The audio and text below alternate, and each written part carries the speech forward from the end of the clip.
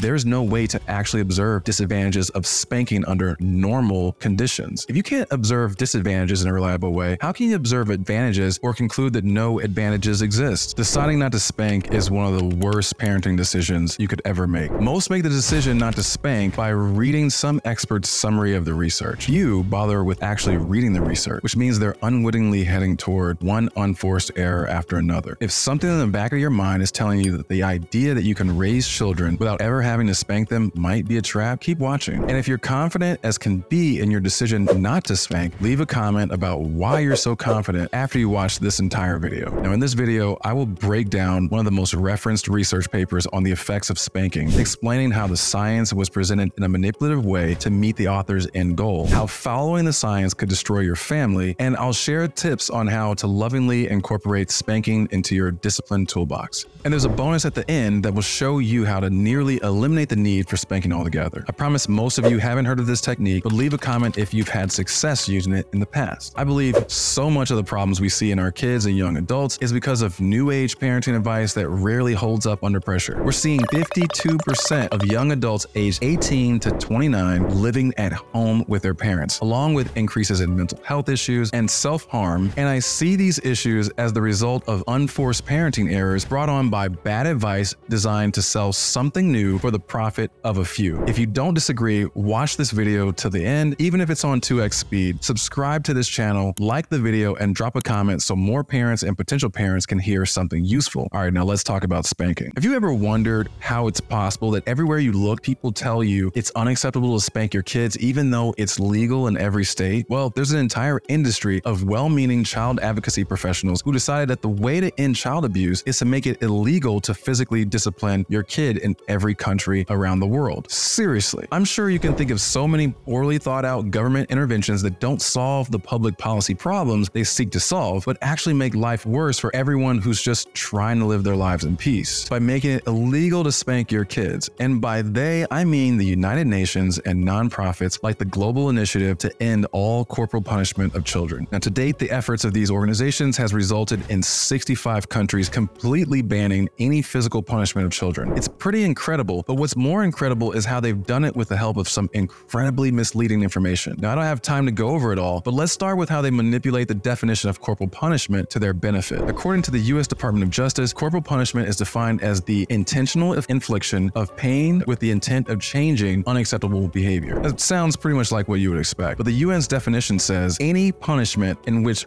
physical force is used and intended to cause some degree of pain or discomfort, however light. And then they go on to say that this mostly involves hitting, smacking, slapping, or spanking, for example, children with a hand or implement like a whip, stick, belt, shoe, wooden spoon, or similar, but it can also involve kicking, shaking, or throwing children, scratching, pinching, biting, pulling hair, or boxing ears, forcing children to stay in uncomfortable positions, burning, scalding, or forced ingestion. Common sense tells you that some of these things are not like the other, and lots of the actions listed to define corporal punishment are called child abuse in every American state, but the UN wants to call it all the same. To them, any physical punishment is child abuse. Full stop, no exceptions. And proponents of this line of thinking love to point out that there is no credible counter to their scientific findings. So let's look at one of the most cited peer-reviewed articles that support the UN's claims. It's called More Harm Than Good, a summary of scientific research on the intended and unintended effects of corporal punishment on children by Professor Elizabeth T. Gershoff. Now, a quick summary of Professor Gershoff's findings goes something like this. Parents who use physical punishment open the door to loads of unintended consequences like a higher likelihood of committing child abuse, mental health problems in their kids, and eroded relationships with their kids. And all this is from a form of discipline that, one, doesn't work better than any other form of discipline, and two, is not predictive of any positive outcomes for children. It's pretty intense. So let's look at that science. And we'll start with the unintended effects of corporal punishment. So Professor Gershoff cites a higher likelihood of abuse among parents who use corporal punishment. Now, the problem with this conclusion is that it's based on interviews with parents who were found to have abused their kids. So basically, they asked a bunch of child abusers why they abuse their kids, and 66% of them claimed claim that, well, they intended to use non-injurious corporal punishment, but things just got out of hand. It's a little ridiculous when you think about the fact that there were 74 million children in America in 2021 and 588,229 total victims of child abuse the same year. I'm not a statistician, but based on some basic math, less than 1% of the parents out there are child abusers. But these researchers decided to observe the worst of the worst parents they could find and conclude that these child abusers became abusers because they were actually just well-intentioned parents who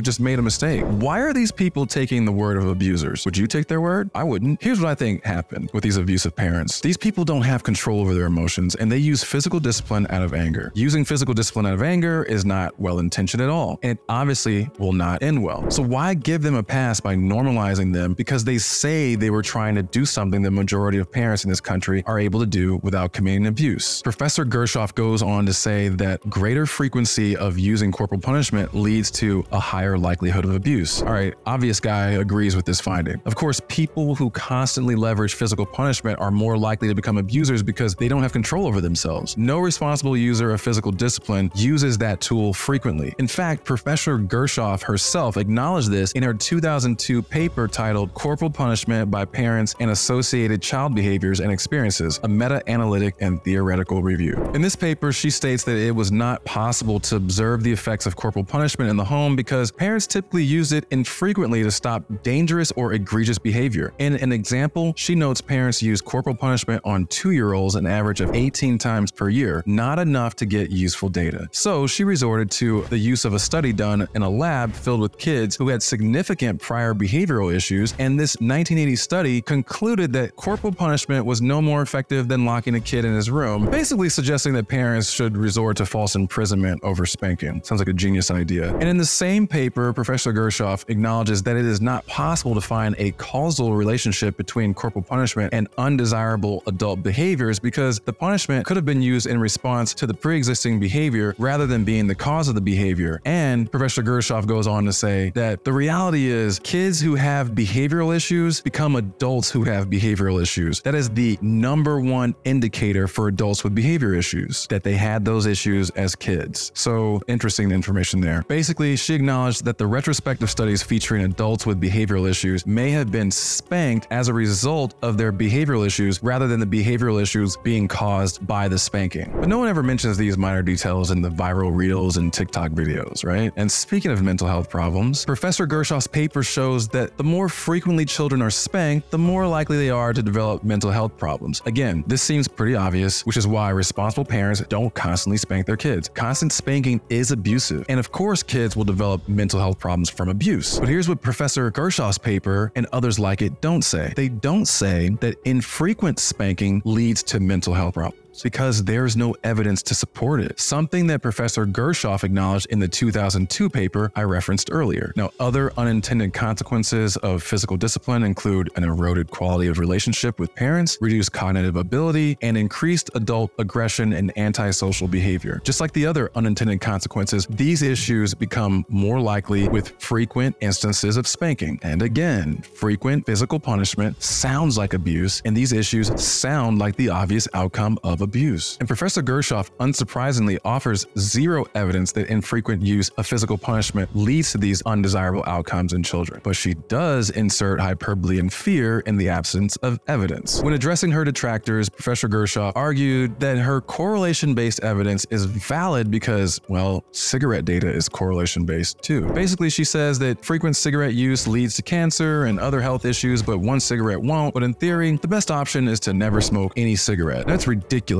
to compare cigarettes to spanking. Smoking is an activity that involves inhaling actual poison as a way to relax. People want to smoke. 99% of parents don't want to spank their kids. There's nothing relaxing about spanking your kids. It's horrible. I've never done it before, but I've experienced it. It's not fun. There's nothing you can compare to physically disciplining your child, so why bother with unscientific comparisons unless you want to manipulate people? So how could all this manipulated scientific research work against your family? We're told that physical discipline is no better than other other forms of discipline at getting immediate or long-term behavioral results, even though these researchers admit there's no way to actually observe disadvantages of spanking under normal conditions. If you can't observe disadvantages in a reliable way, how can you observe advantages or conclude that no advantages exist? Why would these people expect retrospective observations of people with behavioral problems to show measurable benefits of spanking? So where are the studies of high-performing athletes and professionals, or just a bunch of normal people? Why not just ask those people if they've ever been spanked? I'm guessing it's because it wouldn't yield their desired results, right? The majority of Americans still believe in physical punishment, but its use. Meanwhile, mental health and behavioral problems are on the rise. Child suicide is on the rise. People are opting out of parenthood because the kids they see in public are intolerable, and the idea of raising free-range kids that should never be physically punished sounds like a ticket to the loony bin. Parents are miserable because they signed up for a job and willingly took healthy fear off the table. They want to be BFFs with their kids, and parents are now suffering for it. Moms in particular are suffering, but they're the ones driving this trend. And I don't want to let dads off the hook either. They're to blame too.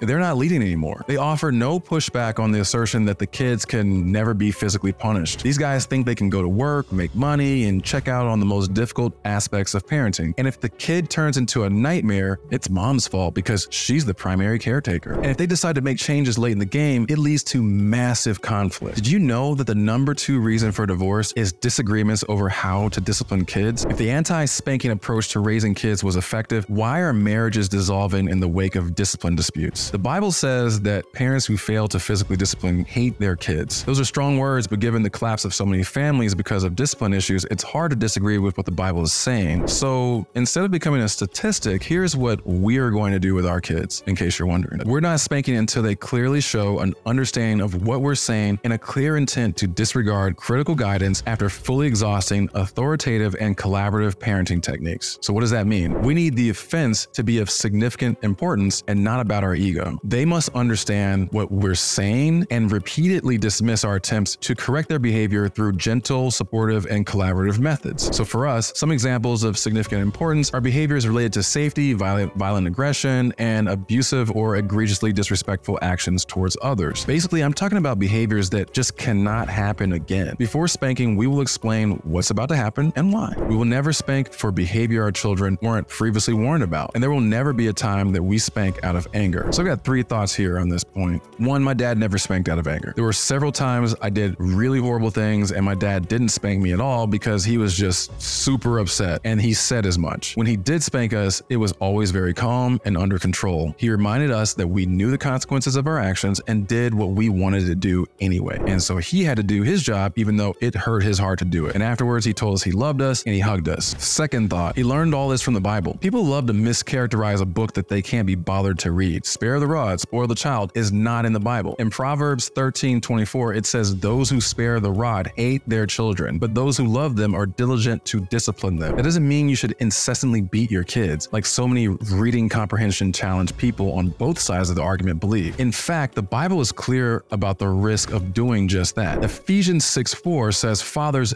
do not provoke your children to anger by the way you treat them. Rather, bring them up with the discipline and instruction that comes from the Lord." There's more great stuff to help parents in the Bible, and it's been tested for centuries without fail. The Bible isn't wrong just because people misuse passages to support their evil actions. Third thought, my wife's parents spanked her out of anger, and they did plenty more, and it was just flat out abusive. She still deals with the emotional damage from the physical discipline that her parents dealt out, which means I have to deal with that emotional damage, and it sucks sometimes. She was 100% against physical discipline, and it honestly made sense why after hearing her story. But she changed her mind after hearing my dad's faith-based approach. She understands the risk of essentially physically disciplining children wrong and the risk of opting out altogether. So we will use spanking sparingly with the goal of disrupting egregious actions and in a way that's careful to never break our children's spirit of curiosity and adventure. We look forward to our kids breaking stuff in pursuit of knowledge and creative expression, and we will never spank to shut down a tantrum. Here's why. Spanking a kid who's learning how to self-regulate his emotions is lazy and really dumb. You're definitely teaching him to stop his response to his negative emotions when you want, but you're not teaching him how to stop those emotions. Emotions are a gateway to the spiritual dimension, and powerfully negative emotions open the door to spiritual attacks that impact your kid and eventually your family if you're not doing something about it. So why would anyone want to use a physical response to something spiritual in nature? There's tons of non-faith-based techniques out there that you can use, and they're fine, but I have a faith-based option that is superior and undefeated in my experience. So here goes. This is the bonus if you've been waiting for it. Turn on some praise and worship music and turn it up loud when your kid starts to lose their mind over anything. Then sing along, sing loud, or put on a praise and worship YouTube mix and sing along and sing it loud. Or start singing your favorite praise and worship song a cappella if you can hang. No lies were told when the Bible says there's power in the name of Jesus. Watch how that unrest in your child's mind just melts away. It might freak you out a bit when you see it, but there's nothing to be afraid of. And consider using this tip on yourself. We adults are not actually that great at emotional self-regulation. We're just better than toddlers at hiding our emotions. And the results are not pretty. So try the same thing when you feel like you're about to have a breakdown or explode with anger. Call on Jesus out loud and with praise and watch those emotions just fade away. Like, share, and subscribe if you want others to be helped as much as you were by this video. There's too much garbage out there getting shared to not respond with something positive. Thanks so much for your time and have a blessed day.